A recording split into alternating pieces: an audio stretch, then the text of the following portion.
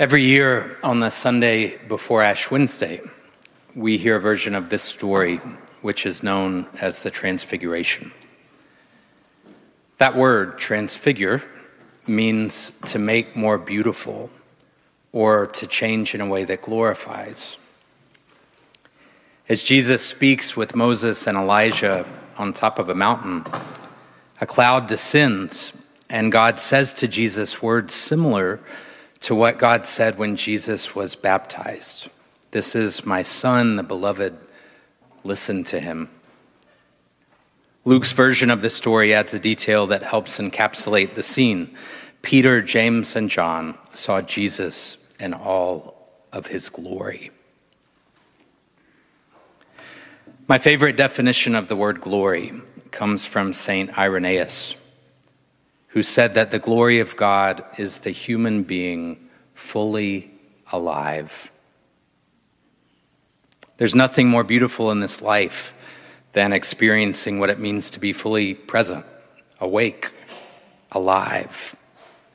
When we are fully alive, we're living as our true selves, the versions of ourselves that God has created us to be.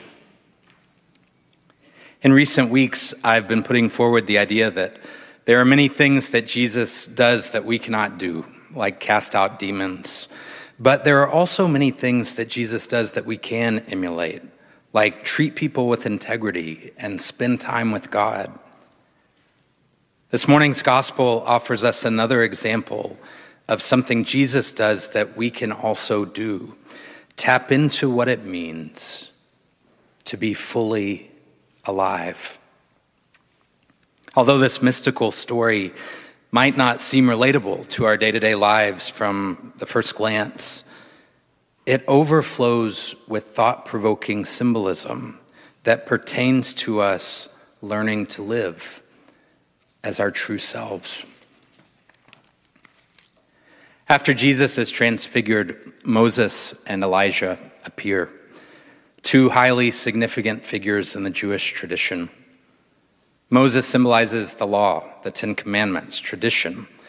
Elijah is the embodiment of the prophets, people who call for justice, reform, change. At many times in the stories of our tradition, the law and the prophets come into tension with one another. There's always an opportunity for conflict when this is the way we've always done it rubs up against, but this is what could be possible. Jesus stands between these ideologies, conversing with God's teachings and God's prophetic traditions. He bridges the prophets and the law, tradition and change, the old and the new, the treasured ways of looking at things and the perspective what might be possible in the future. And then when Elijah and Moses vanish, Jesus is still there. The three become one. Both ends of the spectrum have something to offer. Great wisdom is found where the gifts of both sides can be integrated.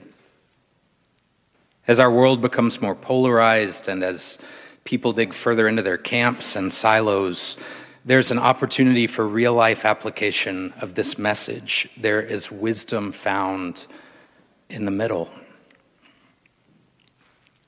Standing alongside Moses and Elijah is also meant to illustrate Jesus being in relationship with those who came before him. Every single one of us inherit our experience of life from those that came before us. Our families, our work, our communities, this church. And that way, there's nothing that we as individuals build entirely on our own, but upon the backs of our forebearers. We're part of a tapestry that's greater than any of us alone. We take our place in line. Jesus understands that he's part of something that's larger than himself. There's some food for thought in that message as well. A cloud then overshadows them. An image that's meant to remind us of Moses' experience when he went up to Mount Sinai. When you're standing in the middle of the cloud, You cannot see clearly around you.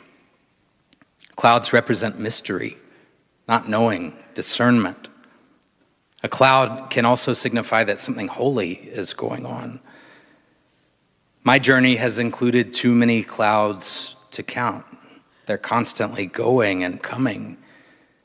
I'm willing to bet that yours has included a few too. There's a significant faith element involved in sticking with a journey in which you cannot see the way forward with clarity. But that doesn't mean that you're not on a holy journey.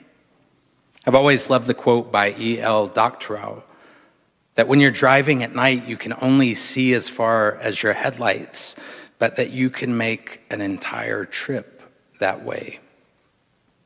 Spiritual maturity involves coming into contact with some clouds. We get it and then we don't get it. We believe and then we struggle to believe. Moments of bright clarity are followed by a cloud. Faith involves balancing knowing with not knowing and ultimately trusting, even when we do not know. I think that we as humans struggle with not knowing in a really broad sense. Here in Capitol Hill, where so many of us are really smart and accomplished and have moved here for jobs that are dependent upon our intellect, I think that we can struggle with what it means to not know something in a particular way. The spiritual danger of us being too reliant on our own thinking and our own ability to know everything is that when we become enamored with our own brain power, we risk getting out of touch with our inner space. As we stop tending our relationship with our soul, we tune into it less and less. Too much reliance on our heads leaves less space available for our hearts. Too much time away from our hearts leads to us not seeing other people or treating them with dignity and integrity. There's an element of spiritual growth that has to do with us being vulnerable and not always knowing the answer. So all of this occurs at the very top of a mountain. While Jesus and his friends are there, they experience this transcendent, life-changing moment. They literally have a mountaintop experience. But then, and this is important, they don't stay there. Jesus won't let them. They go back down the mountain because real life is not lived entirely at the top. In my own life, knowing what it feels like at the top of a mountain has given me the courage to live all the life and do all the work that can be found back at the bottom. Knowing what's good can help us endure what can be hard. This detail isn't included in this morning's selection, but when Jesus and his friends get back to the bottom, the first thing that he does is heal a young boy. That's the passage that follows this story. Part of being our true selves is that we serve others, helping them find healing, helping them let go of whatever's holding them back and experience what it means to find their true self. Mountaintops are not ends in and of themselves. They're meant to fortify us and give us some fuel and then move us on down the road so that we can be of service to God through serving other people. For so very long, I didn't really know what to make of this transfiguration story, so I kind of looked right past it. And yet, as I grow older, this story helps me reflect upon some important life truths. As we stand on the eve of another Lent, I hope that this story will give you some food for thought too. How can we take an honest look at our lives and how we move through this world and treat other people so that we begin letting go of all of the false stuff, all of our baggage, and begin living as the truest versions of ourselves, shining brightly and knowing what it means to be fully alive.